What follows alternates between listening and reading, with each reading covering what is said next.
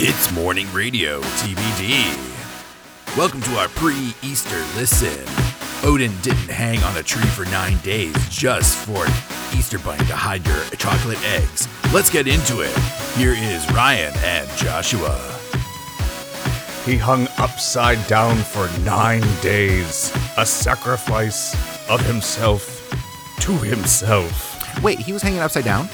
Yeah. Oh. Yeah, Odin For some reason, that's lesser to me.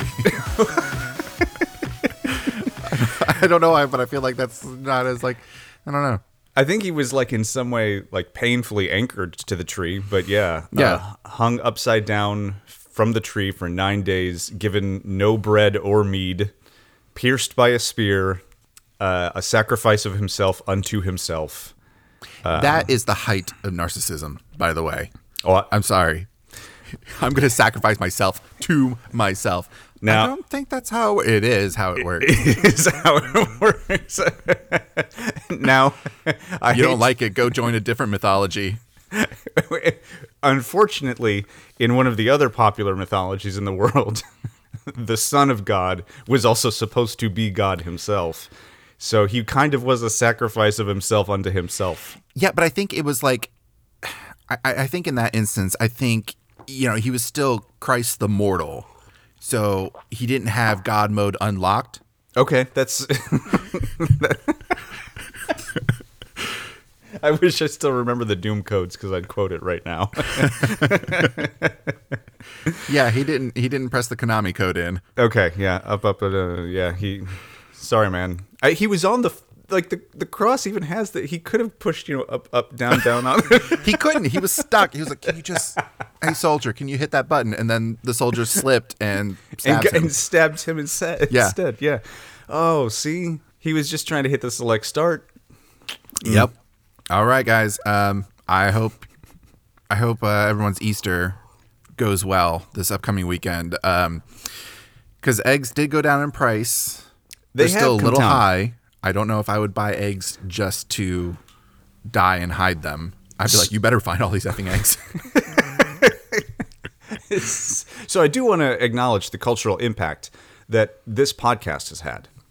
Okay. Because we called out the failing New York Times, very low ratings, for not covering the train story in Ohio. And within a week, their podcast had covered the train story in Ohio. So very true. They heard us. They're like, "Yep, we can see what the people are looking for. We understand where we have failed." So that one belongs to us. Two, our second episode was all about egg prices, and it's very clear that Big Poultry has heard the will of the people and is pulling back on egg prices a little bit, because I've noticed that they have been coming down. So I'm thank you, whoever's in a position of power that's been listening. That's been listening. You know what? This price gouging on eggs is some foul business. I will not stand for this. Oh, that was excellent. That was well done, sir. It was pretty excellent. It was just fantastic. Yeah. So so even though agree the price of eggs are coming down, I think it's still a little odd that we're going to hide them outdoors where they're just going to go bad, I feel like. And I don't know. Maybe we can do this with plastic eggs this year. I think more and more people are doing it with plastic eggs. That's good. It is good because when you don't find all the real eggs, you will find them within a month. Oh, yeah. You'll be like, what is that smell in the bookshelf? It's like, oh, that's right. I put one there. It's gross.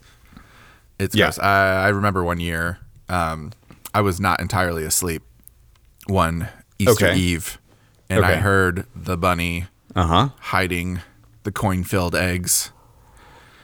But I didn't get to go first. My little sisters, because they're so much younger, they have to have a head start. So the way that my family handled this, we actually had a very interesting tradition. because there were 5 of us, and we did the plastic hollow eggs. They were filled with candy. So like our Easter baskets had some candy in them, but not as much as like the full haul was going to be, because a lot of our candy was locked in our little treasure eggs, hidden about the yard and the household. But to keep things fair, each kid had a colored egg to seek, and I think we each had like 14 or 15 of them that we could find. And so you knew your color when you woke up that morning, and you were just looking for your color. And the youngest ones, their eggs were usually hidden pretty much in plain sight. For us older ones, it was a little bit more of a challenge to find them. And inevitably, the squirrels took theirs, with at least one egg every year.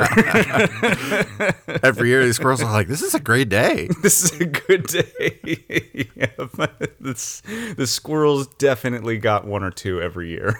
Fantastic. Oh, I love it. Oh, yeah.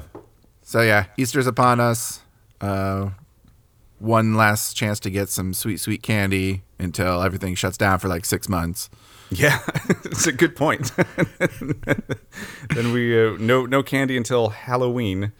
But hey, I mean it's Beachbody season, right? Like it's summer. Gotta let go of let go of the sweets, engage your core. That's what they say, something like that. Lame. All the beaches are going to be covered in seaweed anyway. Don't bother. There's like that like red. Is it like a red kelp or something that has like this massive? Yeah, it's nothing new. Right. Is the thing. It's nothing exactly. new. It's just it's a little bit extra this year. Yeah. But yeah, I will say in the past couple of years, it's been creeping up the shorelines on Florida. Okay. Where I don't want to go to Cocoa anymore because it's going to be covered in seaweed. I'm like, we need to go further up. We need to go to at least Daytona, or even a little bit further. It smells. It is. It is a very foul stench. It's not real pleasant. stinky. Yeah, no. And I guess one of the big issues with it is that as it dries, it becomes a terrible fire hazard. Not just because it's dry seaweed, but because like whatever chemicals are locked up in it are like hyper flammable. And so it's actually like a serious danger to have it piling up on beaches. I'm all about it. Set the beaches on fire. That's actually apparently because this has been a growing problem over the last. Because when I was in Mexico last year, couldn't go into the water because of it was same kind of like it's not a red tide. I forget, because a red tide's something different. That's like an algae bloom, but it's the same kind of red seaweed. But it was it had just choked the beach, smelled really bad, but. Somebody, I guess one of the, it's been suggested that it get gathered up and used as fuel sources in, places of the world that are like lesser on the socioeconomic scale. It's just an additional fuel source for them potentially. And I was like, that seems a little grim, but okay. The innovation of capitalism. Waste not, want not, my friend. Yes. Where one sees stench, another one sees opportunity. Another sees profit. Yeah. It's... Ugh. Underpants gnomes. Step 3 is always profit. Yes. My kids started watching the Marvel movies. Ooh, where did you begin? Iron Man. Okay. Yeah, I mean, I could debate the who should you like start with chronologically, but honestly, it's just easier to go with like more or less order of release. Yeah. And we're just doing phase 1. Okay. Like at his age and stuff, I'm like, we're only going to Avengers. The first, and then Avengers, we're gonna pause there for a bit. Yeah. His comprehension levels like catch up. Sure. So he's done Iron Man. We're skipping Hulk because I was like, I really love Hulk. Yeah. But I think he will not really appreciate Hulk very much. Hulk is a much slower movie. It is. And a little more cerebral. Yeah. Yeah, I don't mind the Ed Norton Hulk. I think it's a pretty good movie, actually. No, I really like it. Yeah. I really like it, and I really like that depiction of the Hulk. Yeah. Watching it years later, you're like, oh, that CG's aged a bit. But I loved the gross, menacing, everything rippling on him Hulk. And then Disney was like, no, let's make him a little more gooey and friendly. Let's make nice and Hulk. Smaller. Yeah. Like, he's so much smaller. And I was like, that sucks. I mean, Hulk. The whole thing about Hulk was he was almost as dangerous to his allies as to his enemies. You know, like oh yeah, Hulk's on Hulk's side, right? Exactly. And if you could aim him, then he could be a very powerful weapon in your cause. But it's really hard to aim him. Hulk's gonna Hulk, baby. Hulk is gonna Hulk. Yeah. So that's the movie where he breaks Harlem. So he saw Iron Man. And last night we started Iron Man 2. And one thing I forgot, and it was very unfortunate to see, is there's a scene where Stark engages in conversation with Elon Musk at the Grand Prix. Yes, there is. And I was like, oh, this is a moment that does not age well. No wonder this movie sucks.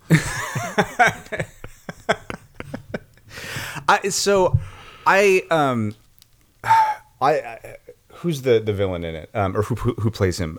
Damn it, I'm blanking. Mickey Rourke. Mickey Rourke, thank you. I love Mickey Rourke's performance in that movie. Yes. I think he is really cool, and I think that the movie needed more emphasis on Whiplash and less emphasis on Justin Hammer, because I think that he would have made it just a good, compelling, sinister one-on-one villain rather than like this, arms race essentially that's going on in the background. I don't know. I think that Iron Man 2 needed to be lower stakes than it was. I actually really like the story of Iron Man 2. Okay. I think there's some parts of it that are executed poorly, but it suffers from being a sequel. Sure. And I do worry that there's like a little too much going on. There's a lot. Yeah. But it is the weakest of all like the Phase 1 movies. Okay. I think a lot of people. Thor's fine. I think that's exactly it. I think Thor's fine. The first Thor is great. Okay. The Dark World is pretty meh. Yeah. I do not like Ragnarok. I hate Ragnarok. Really? Yes. And Love and Thunder is kind of edging out Ragnarok a little bit. I started watching Love and Thunder. I never finished it. It's short. Oh, okay. So I should go back and give it another. There's that. Yeah. But yeah, Thor 1 I think is pretty great. You can argue about his blonde eyebrows. It is funny to see some of the evolution of the characters over the years as they like figure out, like Captain America is a good example.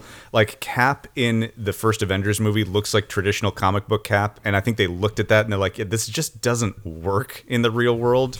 And so they eventually gave him a more like, his suit started to look a little bit more like battle armor and looked a little more tactical. And like, maybe this is something that you would actually go fighting in, not blue spandex. Yeah.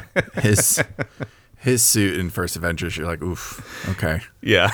The very, very traditional, but maybe not what he needed. It's shiny. It is, yeah. So, anyway, we've got that going on. That's nice. Kind of cool. That's awesome. I'm curious to kind of watch these where my frame of mind is currently. Yeah. And see how I still feel about these movies. Mm-hmm. What's been the experience so far? I mean, I really think Iron Man is great. I think Iron Man is a stellar film. And I was just going to say that because I think that overall, the Marvel Cinematic Universe in its original run, in context in time, I think was so thrilling to people that it was given, I guess I want to say like the benefit of the doubt often. And when I go back and watch some of the early movies, it does feel like a lot of, at least at this point, it feels like a lot of meh. With some like stellar standouts. The original Iron Man movie is a fucking great movie. Like it is just a great movie. I'm also a big Winter Soldier fan. I think that movie is excellent. I think still, even up to this point where we are with all the different films that have come out, I think Winter Soldier is still the best Marvel film. Yeah. It's so good. It's so good.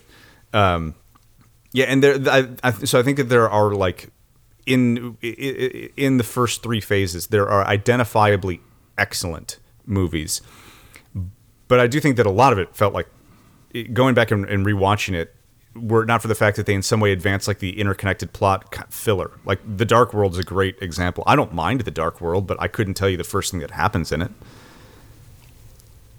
There was dark elves. Yeah, yep, there was that. Yeah. And there was Jarlaxle and his buddies. the Ichor.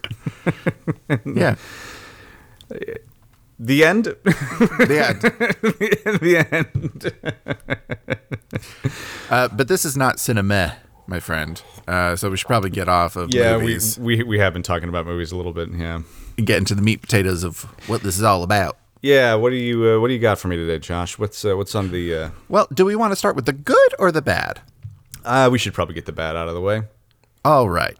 Probably the worst thing that's happened. Yeah. The worst thing that has happened since we last recorded. Coming straight from, what is this? Truth Social? Trump has been indicated. He has been indicated. He has been indicated by the authorities in New York. Never has someone been so indicated in his life. The typo is what did it for me. I when I saw it, I was like, "Am I reading this wrong?" It's like, no. He fucked it up. He's been indicated by the radical left thugs. Yes, and he's going to have to go and get rained on Tuesday. Please, God, let that be the next tweet. No. Okay. So yes, the one big news item that is going to occupy the news cycle for a while, because of course it is. Even though there's no news here, this story is an old story. Like this whole payoff to the prostitute, the porn star, that happened years ago. We found out about it years ago. A guy went to jail for it years ago. But now we're coming into it, and again, when money's involved, the government gets super meticulous about where money comes from. Well, it depends, because I think that I could rage about how the IRS being defunded is a huge problem, and that the IRS should be aimed more at the 1% rather than, the lower 99. We'll hold that conversation for now. But in this case, wanting to know where that money came from, and because essentially they're trying to make a case that this is a potential violation of campaign finance laws.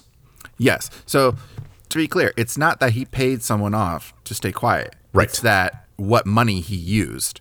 Yes. So here's the thing. Even if this all goes in like the most fantastical, great way possible, where he does get convicted of this, dude's going to get a fine, maybe a week of jail time. Unlikely, though. He's probably going to pay a fine.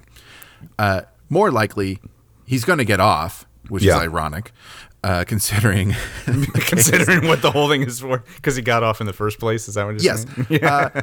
But the thing that infuriates me about this is, one, it's a big, huge news story. Everybody's talking about it. Yeah. When there is nothing to talk about. It's like, yes, you've indicted it. Well, this has never happened before. Okay, well, it's happened now, and we don't have anything here to talk about. It's just the Tears parade that went on right-wing infotainment channels. Pay close attention to this, because Lindsey Graham's performance really struck a chord with me. This man was about just short of bawling. Lindsey Graham needs to leave Congress and just go to Hollywood, because everything about him is an act. Yes, and he's freely admitted as much before, where he's just like, look, I will pivot and do what is best for my party and my political interests, and I almost respect the candor. However, he goes on there and he's crying about the injustice of this, and then this is what he says. He tells people to give money to Trump so he can fight this case, and I'm like, fuck you. Yes. Once again, the former grifter-in-chief is going to use this as a way to get money from you that he doesn't need. He can get that money. He probably has that money in various shell companies and offshore dealings and Credit Suisse. He's got the money. He doesn't need it. No. And his base, a lot of his base, are not in that best financial position to give him anything, and they shouldn't. This is the model, though, of the televangelist. right? Like yes, the guy that goes on TV and says, God has told me that you need to give me your money so that I can continue to spread the word of God. And they typically prey on people that are not in a good financial position. And it's almost even the same script, right? Where like the televangelists say more or less, if you donate your money to me, then that money is going to come back to you through the will of God. And so that people are like, okay, they almost view it as an investment in a strange kind of way. In the same way, Trump is like, if you donate your money to me now so that I can beat these, I'll get into power and I'll fix the economy so that you get rich. And so again, it's almost seen as like, it is framed as a very like sinister investment, essentially. Yeah. Yeah. I need to look back and see if Trump had any of those like infomercials that were on at like 3 a.m. Because Trump steaks. Yeah, Trump steaks. Absolutely. That is all I want to say about the indictment, because there's nothing to say about it. They feel like they have a case to pursue criminal charges of some form. It doesn't mean he's going to go to Rikers. Like, just settle down. No, and I think the only additional thing that I want to add on this is this kind of weird self-own that I've seen coming out of like the Republican Party, because a lot of like in the online space, conservatives are saying like, well, I hope the Democrats realize that this opens the door for us to go after other past presidents, and it's like, okay, if they committed crimes, then yeah. Like they should. Right? It shouldn't be a controversial issue. If you break the fucking law, justice should hunt you down. Like, and I've not heard dick all about the Hunter Biden stuff. That investigation should still be ongoing. Haven't heard anything about that. We've not heard anything about the classified documents stuff. Yeah. It doesn't mean that the Justice Department has forgotten about it. It means they're doing their job, and that information will come out when it comes out. So be patient, people. It's not a simple case of, the radical left is trying to, put Trump in the ground. It's a little more nuanced than that. Yeah, and the breathless expectation for constant headlines, and this is one of the few times I'm at both sides an issue. On both sides is a problem, because everybody was like, why is the Justice Department not moving fast enough on like the January 6th issue with Trump? It's like, well, they're probably building a pretty fucking strong case so that when they can actually bring something, if they can bring charges or bring something to trial, it's not going to just like float out there and be like nebulous and sort of like ill-defined. Justice most of the time should be working quietly. There's a lot of prep that goes into these kinds of things. And yeah, I mean, if you want to throw the Hunter Biden story out there probably is a lot of research that needs to go into what's at, what the veracity of those stories are. It's not something that's going to happen overnight. You're not going to get a daily headline on these things. And I think that we have, this is an indictment of like the, modern media. We have been primed to want daily headlines on issues. And did you know that there was a day in the 1970s where the BBC literally came on and said, hey, there's no news today, so we're going to play piano music instead? Yes, I actually I was going to call that out. Right. There's been a couple instances where I think you can Google slowest news day in like American history or whatever, and there is a date. Mm-hmm. There is a date for like the slowest day. I want to say it was 1929 or something. Pre-crash of the stock market, obviously. Yeah. I think it was the day before. It was a very slow news day. Nothing's happening. Everything seems pretty good. There's nothing to report. A cow got out and crossed the road, and you should buy bonds. Buy government Next bonds. Day, crash. So we talked a little bit about nuance and need to kind of chill out and just kind of look at the bigger picture here a little bit. Yeah. I'm now going to do the exact opposite. Please do. So I wrote a brief outline here called Why I'm Mad About Nashville. I was actually in Nashville for one of the memoriams. Yeah. We've had a few. Yeah. Yeah. My hotel was like catty cornered to the government building there where they had one of those things going on. So traffic sucked. So I was already pissed about that. It took way too long to get to my hotel, if I can be a little facetious. No. So another tragic shooting. Yeah. Another. I think anytime you go after children, you're just one of the worst pieces of shit on earth. I don't care what you're going through. Yeah, I don't care what your life story is. Yeah, you have made a choice to do this. So supposedly this person, some of these right outlets, they really hopped on the fact that this was a trans person. They really want to use that as a rallying cry to push forward their anti-trans ideology. They are going to ride this pony for years, despite the fact that this person represents less than 1%. Again, just if we're talking about representative politics, 99% of mass shootings are attributable to white males.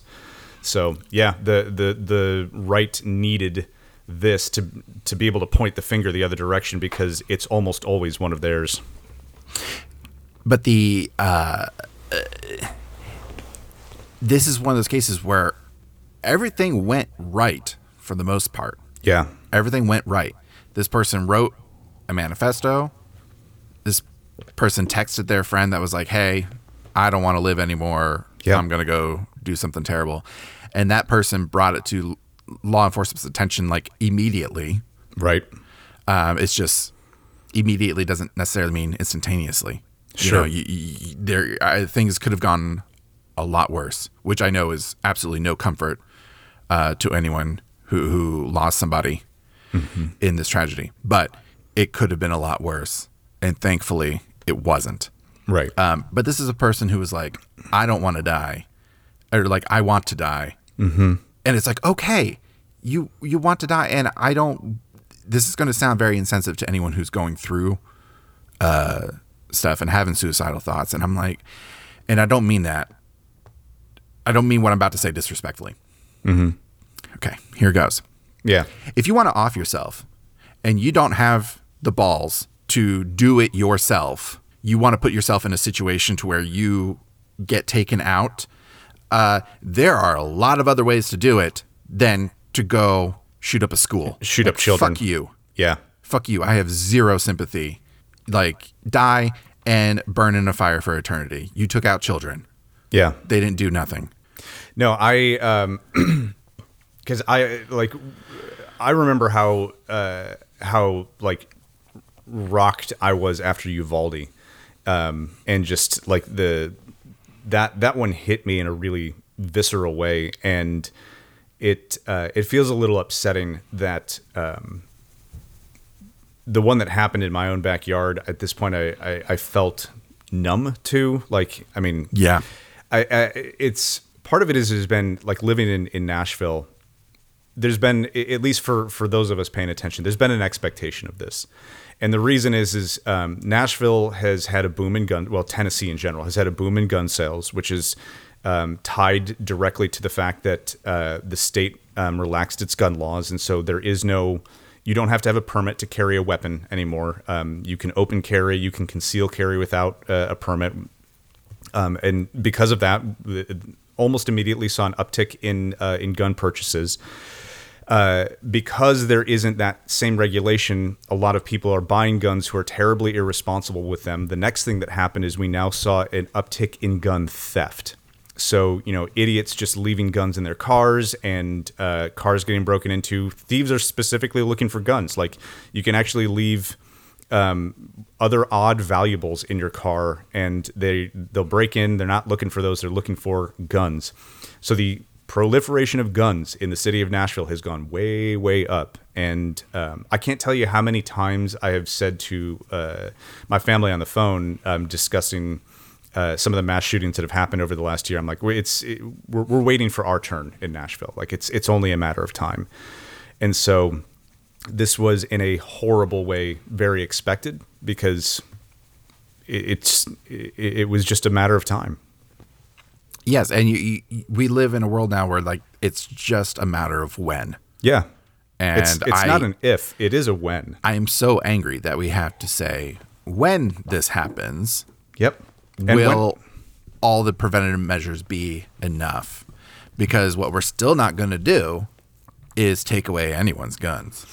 Now, in this situation in Nashville, like, that person was a legal owner. They had everything done by the book. Everything was correct in this instance. Why? But people still died. Most of the time, the gun owners legally own their guns. But what is this is an odd measure that just got defeated in the courts that probably not a lot of people are aware of this. If you purchase a gun with a credit card, it goes into it's basically labeled on the credit card as general retail. It's not even labeled as like sporting goods. It's labeled general retail, or it might be labeled sporting goods, one way or the other. It's something that's very vague. And there was a push to try and have guns have their own label when you swipe your credit card for them. The reason being, they would be able to pick up on a pattern like this particular owner who purchased 7 guns within days of committing the shooting, because that is a pattern that is highly suspect and often precedes mass shootings like this. We have seen in a lot of cases that the shooter purchases a whole bunch of guns right before they commit the act. And the point of this bill that was supposed to be able to label guns in credit card sales was we'll be able to see this pattern more often and be able to get people who are maybe going through something, the kind of help they need, so they don't do shit like this. So yeah, the guns were all purchased legally. We don't have red flag laws in the state of Tennessee. I don't know that I've ever heard of red flag laws doing a damn thing anyway, because people are so afraid to enforce them. Yeah, that's a big issue. Well, and that's the thing is, like the right wing has been saying, we're not going to fix this. Like, these are actual quotes, is we're not going to fix this problem. And they're like, criminals are going to get guns, yada, yada, yada. It's like, okay, well then why are you so, up in your own pants about abortion? If you can't fix the issue, people are going to, criminals are going to do whatever they're going to do. Criminals are going to get criminal abortions. Then why even pass laws to try and prevent them? The fact is that you do think passing laws makes a difference. So why are we not passing laws for gun control and enforcing them? Red flag laws need to be enforced. This person, like you said, threw up a bunch of red flags, and nobody did anything about it. Yeah, and unfortunately, in the past year or two, there's actually been several instances where something has been portrayed that should have been caught by red flag laws that existed in those areas, and just local law enforcement didn't follow it. And I was like, so in a sense, law enforcement is breaking the law, but that's okay. Like, what's the point of having a law if you don't enforce it? And the funny thing is again, this is somewhere that the right will point at the left and say, well, you've got DAs in San Francisco who are like basically have decriminalized shoplifting. They're not enforcing it. It's like, okay, so then I guess the pendulum does swing both ways. But in terms of if we're not going to enforce a law versus whether we are going to enforce a law, I'd rather us not enforce shoplifting, but enforce red flag laws if it stops children from dying. Like, I'm sorry that I don't care as much about a CVS or a Rite Aid being vandalized as I do children being murdered in the classroom. But I would rather us enforce the laws that stop kids from dying. But no, if you keep doing it this way, then people can be like, oh, these laws don't work anyway. Might as well get rid of them. And then, I don't know, like, do they just want pandemonium in the streets? I don't know. We have, because gun violence won't change. It won't. One of my notes I wrote down here, it's not going to change. We can't think that it is going to change because it won't. We have this Second Amendment like dogma in this country. Like, I have never heard of a right being defended anywhere as much as the right for me to own a firearm. I'm not even going to get into the whether or not the amendment is interpreted correctly, because in my opinion, it's not. It's not interpreted correctly. But good luck. But our culture is centered around rebellion and defiance. Yeah. Like, that is literally what we were founded on. Yeah. Was defiance of the law. So you think we're going to make our own that's going to be in people's best interest? No. Well, in so much, in a lot of this is not an assuagement of any kind. so much of this is driven by an ideological 3 to 5%. Because again, when it comes to common sense gun control legislation, like universal background checks, like red flag laws, there is broad appeal for those. There's even it's not the same like 80-90% broad appeal, but there is like a 56% majority think that the assault style weapons should be banned, right? Like there is actual like there is a people want to see change. I don't know how else to put it. People want to see more laws put in place to regulate these things. But the problem is that our politics are driven by the ideological anchors, and it's the heart of this is how we vote in elected officials, because I think that this could change. I think that gun violence could be reduced if we were willing to actually step up and do something about it. But you have this deification of the Second Amendment, and you have a country that has more guns in it than people, which is astonishing. Well, you have two hands. You need one for each hand, right? Apparently you need one for each hand, yeah. And I am not on the side of banning guns. I personally I don't care for guns. Yeah. I don't, but they're a part of modern life, modern death technology. So whatever. You have loads of responsible gun owners out there. Do we? I'm starting to question. No. I'm really starting to question this, Josh. I am. This is something that I have a legitimate question about, because a 6-year-old was just recently made the news for killing themselves with an unsecured gun. In a lot of mass shootings, the reason that they are able to get guns that they didn't purchase themselves is because the weapons are unsecured. Again, I just brought it up in Nashville. The largest spike in crime in the city of Nashville, as far as guns goes, is gun theft. People leaving unsecured weapons in their cars. That does not suggest to me that people are responsible. I don't know that we can really even make the argument that the American citizen in general is a responsible human being. The fact that we pissed our pants and whined so much about wearing a fucking mask during the COVID pandemic says to me people cannot be trusted to simply be responsible.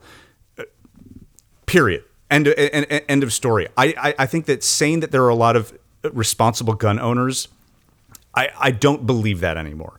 I simply do not. I think a lot of people own guns.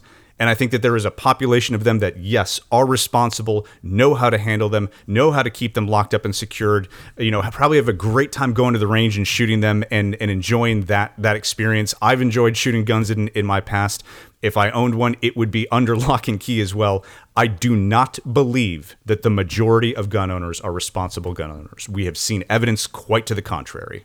Well, I will continue to put perhaps misguided faith in the fact that despite the sheer volume of tragic gun-related violence, there are a lot of responsible gun owners. And a lot of these responsible gun owners are actually in favor of putting whatever kind of checks and balances in place to own a firearm, because they know how dangerous they are. Right. And how you do need to be a responsible individual. And this is so mundane, but I'm still going to compare it to driving a car.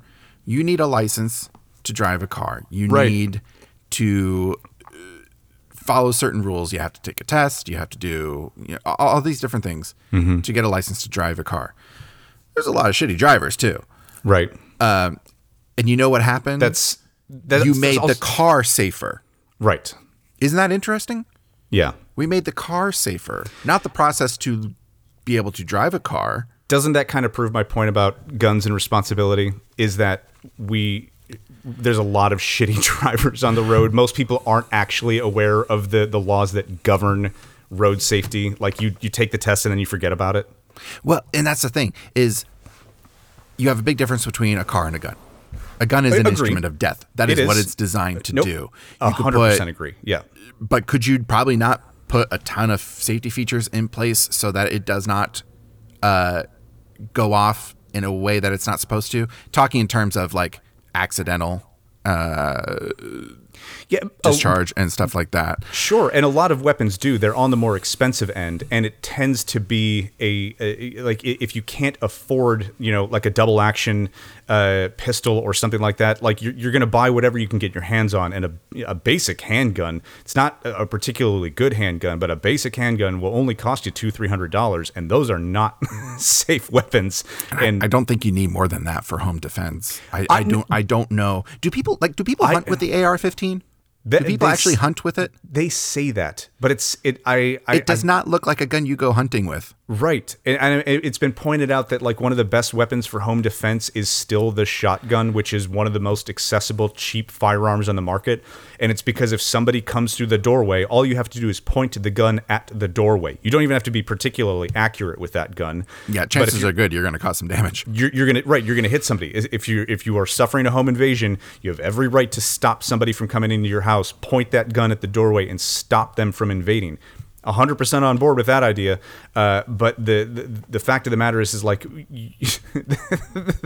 what makes the AR-15 so dangerous is that it fires a pretty small bullet at a very high speed, which means you have to be more accurate with it. And like it's not an ideal weapon for home defense. That's why I think it's a very strange argument to continue to make that it has. I don't know many sports shooters that are like you were saying, like hunters that would take an AR-15 out and hunt with it. Like, I don't know. But they'll make the argument that yes, it's a weapon that they hunt with, and so it needs to be protected. There was a movement in Congress to make it like the national weapon. It's like so disgusting. I was like, where have we gone? We banned this weapon. Yeah. For a time. Yeah. Deaths were lower then. Just could be correlative. Could be a false correlation. I don't know. But now we want to make it the national weapon, or not we, but like a certain annoyingly vocal amount. Of politicians want to make it that like. Is that not the most tone deaf shit you can do? I agree, 100%. But now we have our scapegoats now are transgender and mental health. The mental health hype train. The second people were like, well, these people, like, they suffer from a lack of mental health resources. I was like, thank you so much. You gave the NRA an excuse.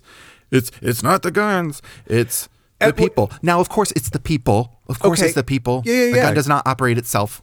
Sure. But fund it then. Fund mental health care. Stop pulling it back, because that's really complicated. Right, exactly. It's the same idiot wing that is like, well, you're not going to stop these things. It's like, what we really should be doing is putting resources into mental health care. It's like, yeah, but you're the jackasses that want to defund everything in the government, right? Like you're like, I'm, which is an astonishing idea the more that you like really think about it to its end game, because the people who want to defund all these government programs, at some point they're going to defund Congress and put themselves out of a job. I don't know if they've thought that through all the way through.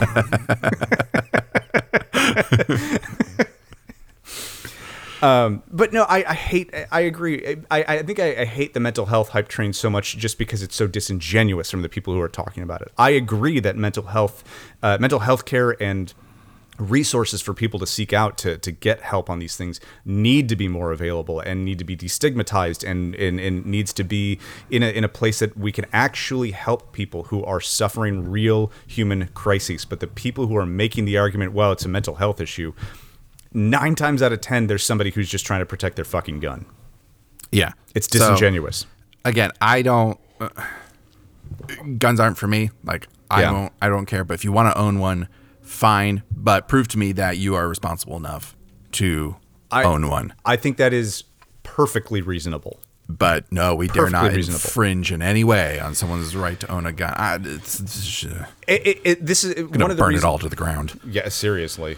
Well, no, but honestly, the idea behind the Second Amendment was, if we put ourselves back in that time period, America had just fought a bloody revolutionary war to earn its independence, and basically just it wanted to make sure that it was never in a position where the government could hold sway over the individual ever again, which, again, we can get into whether or not we're still in that place anymore, but that's a different story.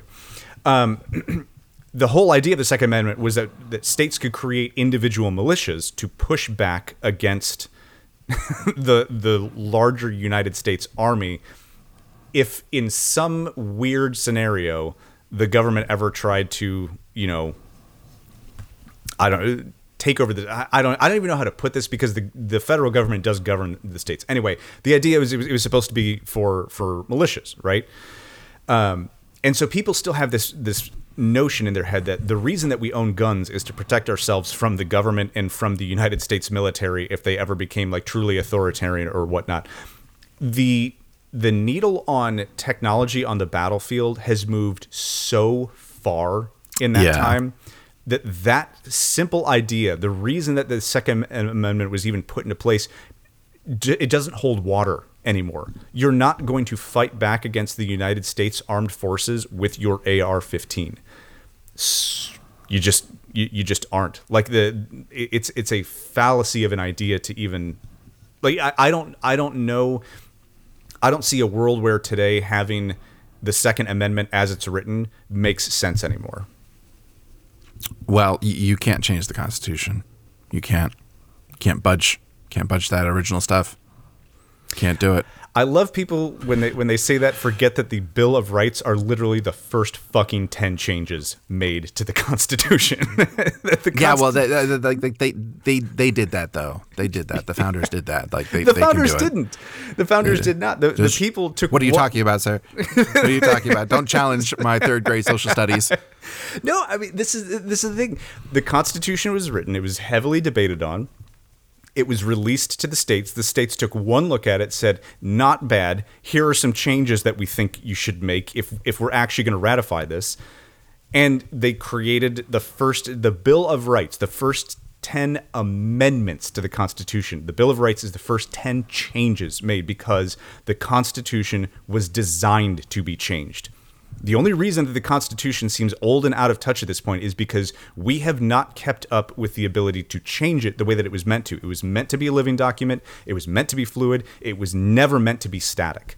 And the fact that we treat it as some sort of, heavenly edict that came down from Moses on the Mount or some bullshit like that is the reason that so many people are disaffected with the government and think that it can't move forward. And it's because we are not treating the Constitution the way that it was meant to be treated, which is as a fluid living document that changes over time. So there you go. There's your civics lesson today, kids. Let's get off this. Sure, yeah. I'm angry. Yeah. Let's get off this. Okay. What's some stuff that might actually matter to people in their day-to-day life? Something's up with Costco chicken. Go tell me why. So Costco has a $5 whole chicken that you can get. $5 rotisserie chicken. And that's a big sucker too. Sure is. It's huge. And it's delicious. Or at least it was. Because this past week, I got my $5 chicken. And it tasted overcooked. Oh. Which I was like, oh. But it just tasted off. Like it did not taste good. It was drier. And it just had a weird, almost burnt taste to it. Did you get a bad chicken? Well, that's what I thought, and I was like, that's sad, especially for the amount of time I spend standing there choosing my chicken. Yeah. I get it. I do the same thing at Publix. I really I was bummed. But no, there's actually been some chatter online that says something is up with Costco chicken. Oh my. There have been, I'm not alone. Josh. And listeners, if you feel this way, you are not alone. Is it foul play? I suspect foul play. No, but some people are like, is this like a batch of chickens that just sums up with that batch of the chicken? Did they change something in the saline solution that they pumped into the chicken? Yeah. Because it's cheaper or something like that, which that'll be depressing, but not surprising. Yeah. But they describe kind of a weird off taste or weird chemical taste, and it's just it's not good. That's not great. No. So, folks, just be mindful. If you shop at Costco, be mindful about the chicken. Still Josh, $5. I'm gonna promise our listeners we are going to be following this story breathlessly, and until your Costco chicken returns to its original flavor and consistency, we are not going to let this go. Now, on the other hand, if you just enjoy grabbing a $1.50 hot dog and soda for lunch, that's still fine. Can't argue with that either. Yeah. Hot dog and a soda pop. I will always love the story of Costco trying to figure out how to like improve their profits, and the founder would not budge on the price of the hot dog. It's great. I believe the quote is, if you try to raise the price of the hot dog, I will fucking kill you. That's a quote. Wow. Holy shit. Mr. Costco is not effing around, as they say. Holy crap. That's hardcore on the hot dogs. Yeah. Which is pretty cool. Pretty cool. Like it's a great place to get a cheap lunch. A foot-long hot dog and soda, or if you're more of a pizza guy, I think a slice of pizza is $2, whether or not it's cheese or pepperoni, same price, which you don't find that anywhere. No. A cheese slice is your base price, and then it's an extra $1.50 for a pepperoni. topping. Yeah, exactly. No, I agree with you there. The hot dog reminds me. Did you see that the Toronto Blue Jays introduced a poutine hot dog? I thought you'd appreciate this, given that your wife is French Canadian. So Toronto is not in Quebec. They speak English. Yeah, so I know. It's the 10 provinces. Does anybody really care what the difference is? No. I'm like, that's really cool. But there's a part of me that goes, they didn't already? I know, right? It's surprising. So, but now I'm trying to wrap my head around. Do those flavors work? So poutine gravy is and gravy, squeaky cheese. Yep. On a hot dog? And potatoes on a hot dog. So they put the fries on there as well. I think so, yeah. It's like potato decadent. chunkins. That's probably like $35. I mean, people get cheese dogs, right? Yeah, sure. And I think the gravy probably goes just fine on a hot dog. Yeah, I think I'm trying to come to terms with the gravy aspect of it. Huh. You better eat it quick. That bun's going to get super soggy. So soggy. I think that's probably more of like a knife and fork. That's so in Hawaii, they do hot dogs where they drill a hole through the bun. They don't slice it open. They drill a hole through it and then stuff the dog in there and like squirt down any condiments you want. It's very interesting, but I would almost have to do it like that, I think. That's different. That seems like more work. It's more work for them, not for me. Okay. Fair enough, good sir. Yeah, but yeah, so you have bun 365. Okay, I dig that. I dig that. Every region has its like its food that is like it's just sort of like, you know, it's. Did you know that St. Louis, Missouri has its own style of pizza? Yes. Did you know it's effing gross? It's an abomination. It's disgusting. What is that cheese? It's a fake cheese product. Oh, yes, it is. Yeah, on a cracker. Like it's not really even a crust. It's a fucking cracker. You may remember several weeks back, I was ranting about vegan pizza. Yes, I do remember. I don't know, like, if I was in a life or death situation and I had to choose one or the other, I don't know where I would go. I might just be like, I'm out. The vegan pizza or the St. Louis pizza? It's awful. St. Louis pizza is probably the most, like, everybody's like, you can't fuck up pizza. Like, right, everybody's always in the mood for pizza. I'm like, you say that until you've had St. Louis pizza. Yeah. I'm like, there's a lot of pizza you can mess up, okay? And that's coming from people who are on a budget and would buy those little, like, Totino's yes. dollar pizzas by the Dollar pound. Tree. That might be what you would eat for the day. You'd have a couple of Pop-Tarts in the morning and a Totino's pizza at night because that's what we could afford at These the time. foods are banned in other countries. And we were like, nope, this is just what we're going to eat. Yeah. St. Louis pizza. I got to go there in a couple days. Oh. And I have to remind myself. You going to get yourself a slice? Hell no. Absolutely not. It's like the Michael Scott being like, I'm going to go get me a New York slice. And he crosses the street to Sbarro.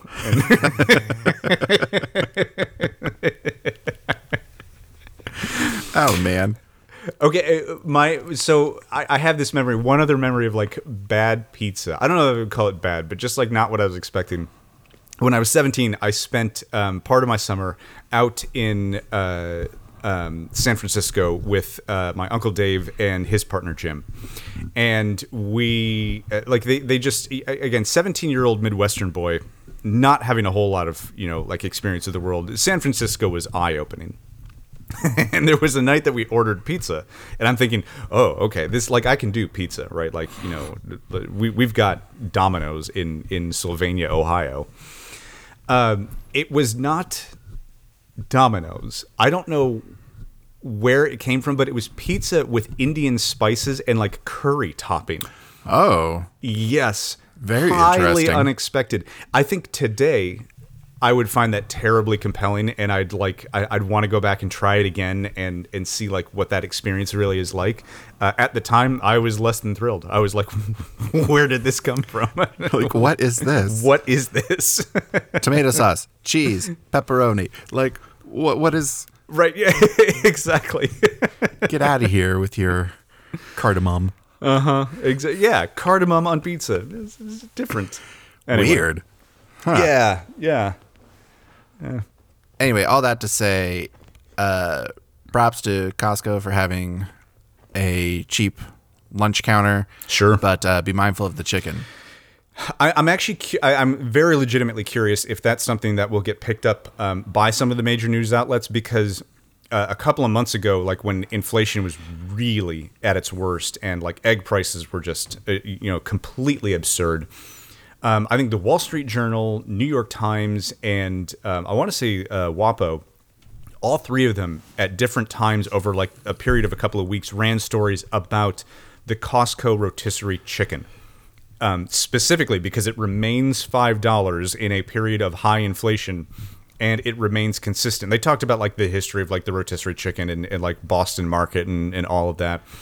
But I mean, it was a focus piece for some of the biggest news outlets in the United States. They all looked at the Costco chicken. So I am wondering if we get a revisit to the Costco chicken in the next couple of weeks over what's going on with the Costco chicken. It's clear that they're listening to us, so we might see that happen. Yes, as major companies continue to struggle with ChatGPT to get reliable anything. Yeah. Keep tuning into us. We have the breaking stories. We have the stories that you want to hear about. So, Costco chicken, something's funky. Something's fishy. And we will not let this go, listeners. We promise. We're not. We have, of course, I have a lot of other things I want to talk about, but looking at our timing here, I think we're just going to pivot straight into our band book of the week. Yeah, I think that sounds... We each have a book or two. Yeah. So this week I am going to highlight The Bluest Eye, which remains one of the most challenged books in the United States in terms of it being challenged from the shelves of not just schools, but actually general libraries. People want this book banned completely. The Bluest Eye is Toni Morrison's first outing. It's her very first novel, which, from a strictly empirical standpoint, the book often receives some criticism for just its general structure and tone being clearly a rookie author outing. So literary criticism. Yeah. Which you can. I'm very much in the camp of there is no right way to write. You just have to just write. Write your story. But for all its literary flaws, it did get published. It would lead Toni Morrison into being one of the most successful and vaunted authors of the 20th century. She's a Pulitzer Prize winner. She's a Nobel Prize winner. So she is quite a gifted writer.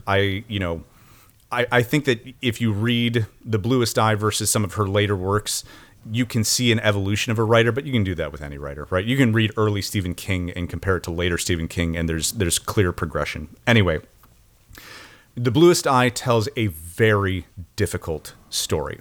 And this is it is a book that pulls absolutely no punches. The reason that I want to highlight it is because it's because it tells a difficult story, and it tells a difficult story that I think not a lot of people, unless you are, it's probably a story you've never really been exposed to before. Is my guess. It is about a young black girl who is in the foster care system, And she ends up in this family in Lorain, Ohio, which is not far from where I grew up. It's just 100 miles down the road, right along the coast of Lake Erie. And she is like tortured by this community emotionally for being black, poor, and having strange mannerisms. And so all she focuses on, what she attributes to being like white and beautiful, is she wants blue eyes. And the story plays out over a series of narratives where we kind of just see her life continue to progressively fall apart. This book is a tragedy from start to finish. And again, like to be very clear, it is a difficult read. What's the time period this book is set in? 1941. It's immediately post Depression.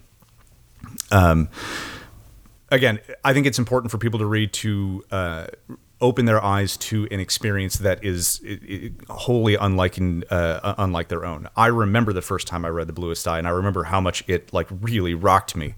And it's a book that I do occasionally go back to and reread. It's a hard book to read. It is short. It's not a long book, so you'll be through it in probably a week. But if you have not read The Bluest Eye, I encourage you to. I encourage you to. It is an excellent book. It is a difficult book, but that's the one that I wanted to kick this off with. Okay, and that is a book that is still, I believe, challenged or banned in the Florida school system. Yeah, and it's because it deals with race and racism. It deals with like mental abuse. It deals with sexual abuse and incest. The topics covered in the book are, I'm not going to pull punches because the book doesn't. It's a challenging book to read, but like so many things, it's the kind of challenge that is worth your time, and will hopefully open you up to a different perspective. Thank you very much. Yeah, that is The Bluest Eye by Toni Morrison. We've talked about her before. Yeah. I recently read, I was going to talk about 2 books here, but I'm going to try to kind of just keep it as brief as possible. So a book that is being challenged right now, widespread, and I'm going to kind of do a little comparison contrast with a book that has often been challenged and or banned. It may not be at the moment, but is probably going to be with the way Florida's system is going. But one of the books that tops the list right now is Genderqueer, a memoir. Okay. So I went and found it at the library and took a look at it. What's interesting first is it's done in comic book form. It's done as a graphic novel. So it's super accessible. Like Mouse? What's Mouse? Mouse is the story of it's basically the story of the Holocaust, but told as 2 mice, and it's a graphic novel. Okay, well, it's a graphic novel, but we're not substituting animals for people. Sure. This person telling their story and how they were born a girl, but they don't really identify as that. But the story goes into that life complication of trying to figure out what they are, trying to put an identity on them. And it's surprisingly layered because it's not as simple as being like, oh, I'm a girl, but I like girls, or I'm a girl, but I want to be a boy and I like boys. It's very complicated, almost to the point where you need to kind of read it a few times to kind of try to understand this person. Yeah. Because from the outside looking in, like, it's very strange. It's very unusual, and that makes it complicated. And if your kid approaches you saying that they really resonate with this story and that it makes sense to them because they feel like you could struggle with this, trying to understand it. The other book I was going to bring up that I feel like this kind of pairs well with is Judy Blume's Then Again, Maybe I Won't, which was a book about a kid's family that goes through some changes, and he is hitting puberty and he's going through some life changes. And talks about a lot of that kind of coming of age stuff. And that book has historically been banned because there's bad language, there's bad influences, there's a lot of discussion of sexuality or sex-related things. And I was like, oh, like genderqueer is just this individual talks about their struggle, talks about the things that they are interested in or very much not interested in, talks about their experiences of like having to go get a pap smear. And they'd even describe and illustrate in very visceral detail like that feeling. Mm-hmm. And yeah, I can imagine a parent being like, oh, my kid's looking at this. Oh, my God. But at the same time,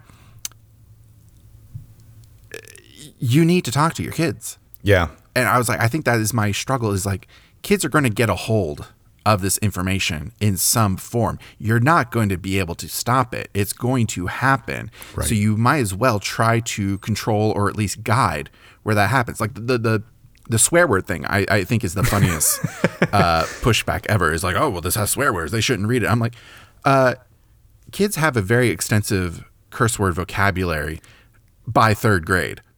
So they know not to use it, but they know it. I want to give a shout out real quick because my Aunt Gail listens to our podcast weekly. And first of all, I want to say, Aunt Gail, thank you so much. I truly appreciate having you as a listener. It is joyous knowing that you're listening in. She loved our episode last week, especially because we talked so extensively about banned books, and she had some commentary on that.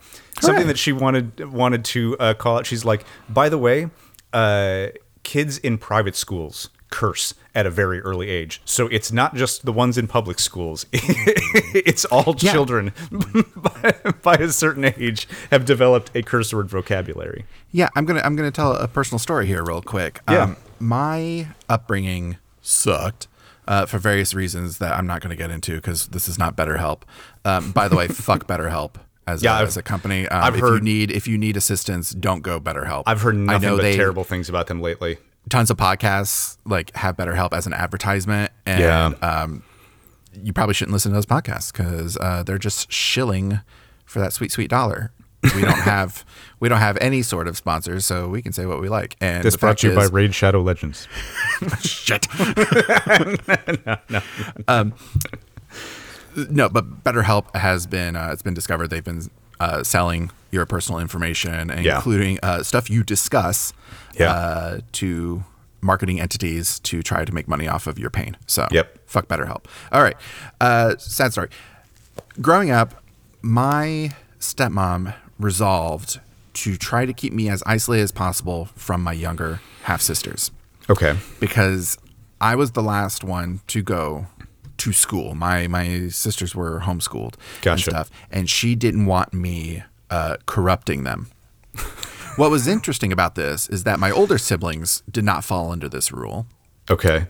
And they went to schools, but whatever, fine. So you don't want me corrupting them, coming home with my outside ways. But they were still exposed to a lot of different kind of television that my parents watched. Okay. When we got a computer, they had almost virtual free reign on the early internet. My God. One of my sisters got heavily into like anime message forums and was loosely supervised on them. And I have some guilty pleasure in seeing how some of those relationships ended up turning out in terms of mother-daughter relations, because I had nothing to fucking do with it. The point is, like, they're going to get that information from different places. It is the responsibility of an attentive parent to be aware and try to guide that into a good place. But I guarantee all this like blowback about adult language or situations is just ignorance or it's laziness. Because you're like, nah, my kid doesn't need to know about that stuff. Well, yes, they do. Maybe not at 7 years old, but definitely by the time they're turning like 10 and 11 and their bodies start changing and they don't know what's happening, that 5-minute video about, oh, you're going to grow armpit hair and need deodorant, that's not enough. Right. No, it just isn't. So books like these that I just talk about, then again, maybe I won't Are You There, God? It's Me, Margaret. That's the other Judy Blume women coming of age story. Yeah. And honestly, Judy Blume in general, really. Like, look into it, guys, if you want. It's Freckle Juice changed my life. Great book. Or now a book like Genderqueer is they're speaking. First of all, Genderqueer, a true story, someone telling their story. Right. They're going through a medium that's very accessible for young people because people like art. It's also what the author is into. The author likes art. That's their wheelhouse. So this is how they choose to tell their story. To look at it as trying to corrupt the youths, no. Even if you don't understand it, that is not what it is. It is just trying to understand. Yeah. And if somebody reads that and identifies with that and comes to you and is like, I just read this book and it really did something with me, your knee-jerk reaction shouldn't be like, this needs to burn in a fire immediately. Get some seaweed. Let's go. It should be, okay, let's talk about it.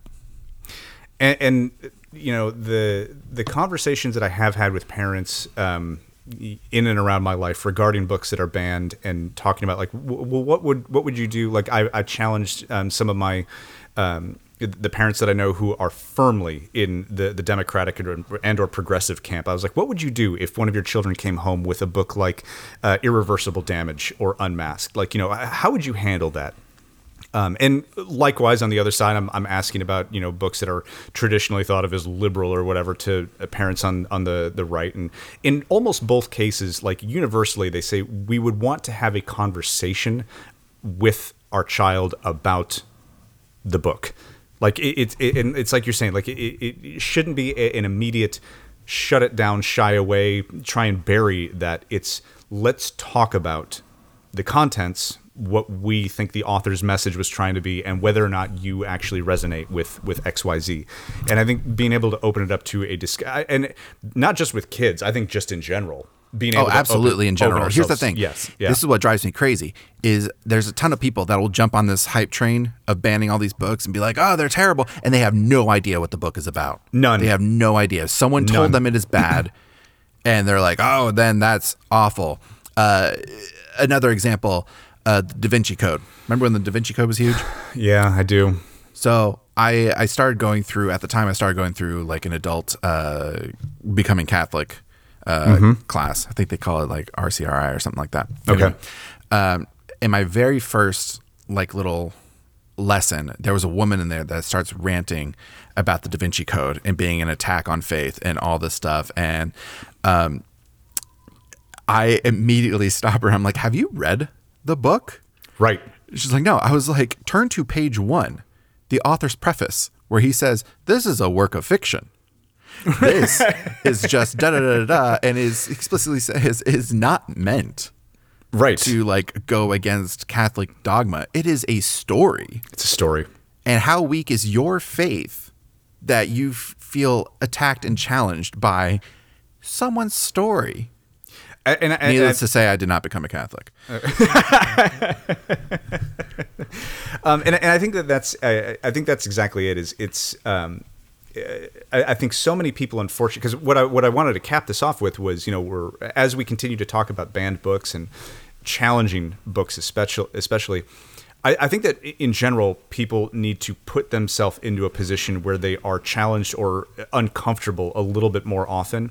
I'm not saying that we have to sit and simmer there. And again, the books that we brought up are going to expose people to different perspectives that you may not, have ever experienced before. You don't have to spend your entire day in that space. You don't have to, carry guilt with you afterwards or whatever. But you do need to at least be able to step outside your comfort zone and experience the experiences of other people to just better understand how to talk. And if you are so uncomfortable with that idea, you probably need to examine your own confidence and figure out why it is that you're so afraid to push beyond your boundaries. And these are questions that I fundamentally ask myself when I have a knee-jerk reaction to something. I'm like, why am I afraid of this? What is it? What is it about this? And sometimes it's not an easy answer, or sometimes it's a difficult thing to like get to the core of, like, what is it about this that I feel so uncomfortable with? But I like to think that hopefully over time I'm making myself a better person by exposing myself to just a more wide-ranging person. Sure, I think that's probably, yeah. I don't know that I'm ever gonna. I'm pretty trash. I don't know that I'm ever gonna be a good person. But we're all trash. We're all trash. Yeah, we're garbage. We're all just filth. Yeah, but that's okay because Easter is coming, and I'm gonna get a chocolate egg. Exactly. We're all forgiven. Here's your chocolate egg. Yes. So just to put like a humorous cap on all of this, you remember the Cadbury bunny, right? Yeah. And there's going to be some connective tissue with the old Costco line. You remember that the Cadbury bunny clucks like he clucked like a chicken, right? Yeah, he just sit there and go. Right? Yeah, exactly. Yeah. Yeah. I am learning that not all people were aware that the Cadbury bunny made chicken noises, and I thought this was common knowledge. Oh shoot! Is this like a Mandela effect thing? That's what I thought, but then I looked up the commercials, and I was like, okay, and he does. Yeah, he does cluck. He clucks. He barks. Yeah. Yep. And because I mean, of course he does. He gives you eggs. The rabbit gives you. Why did Cadbury choose a fucking bunny when it's because an egg? It's an Easter candy. You have a bunny because why? Because bunnies proliferate extensively, as they say in Zootopia. Very adult joke. We are good at multiplying. Can I ask you this? When was the last time you had a Cadbury egg? It's probably been a year. I can't eat them anymore. They are so sugary. They are super sugary. They're also smaller than they used to be. Are they? I'm a little bitter about that. Is that shrinkflation at work? Shrinkflation at work. Yeah. But I mean, they've been smaller for a while now. Oh, okay. I think Gotcha. since the last crisis, they shrunk them. No, I remember the last time I had a Cadbury bunny, and I was like, this is so rich and so sugary. Like I almost didn't feel good eating it. Was it the caramel one or just the cream-filled one? Cream-filled. White or orange? Orange. Yeah, that's a sweet one. Okay. I think the white one's sweeter. Is it? But I've evolved almost to where like I'd almost rather the caramel one. Yeah. But listeners, I want to hear from you. What is your favorite Cadbury egg, and why is it actually the Reese's egg? The Reese's egg can do no wrong. The Reese's egg wonderful. Is perfect. Yep. Yeah. You ever get the Cadbury looking Reese's egg? It's a full egg of peanut buttery goodness inside. Oh, absolutely. Yes. It is unimpeachable. It is perfect. It's what the world needs more of. We have indicated that the Reese's egg is the best of the Easter eggs. Reese's is the best Easter egg. This is not an indictment against Cadbury. So stupid. No, I love it. All right, well, we'll come back after Easter. We'll see how everybody feels. See what happens this week. I'm excited. What are we going to complain about next time? Just about how indicated old Donnie B is. Well, no, we're going to have to talk about him being rained. Oh, that's right. He's going to get rained on by the time yes. we come back. Yeah, no, it's a good point. Yep. But yeah, I want to talk about that. I want to talk about wage increases, Disney World doing some stuff that's kind of funny, free lunch. There's more states are doing free lunch. I love it. So next time. I promise we'll be a little bit lighter next time if current events allow. Please, God, current events. Don't fuck us on this. See ya. See you.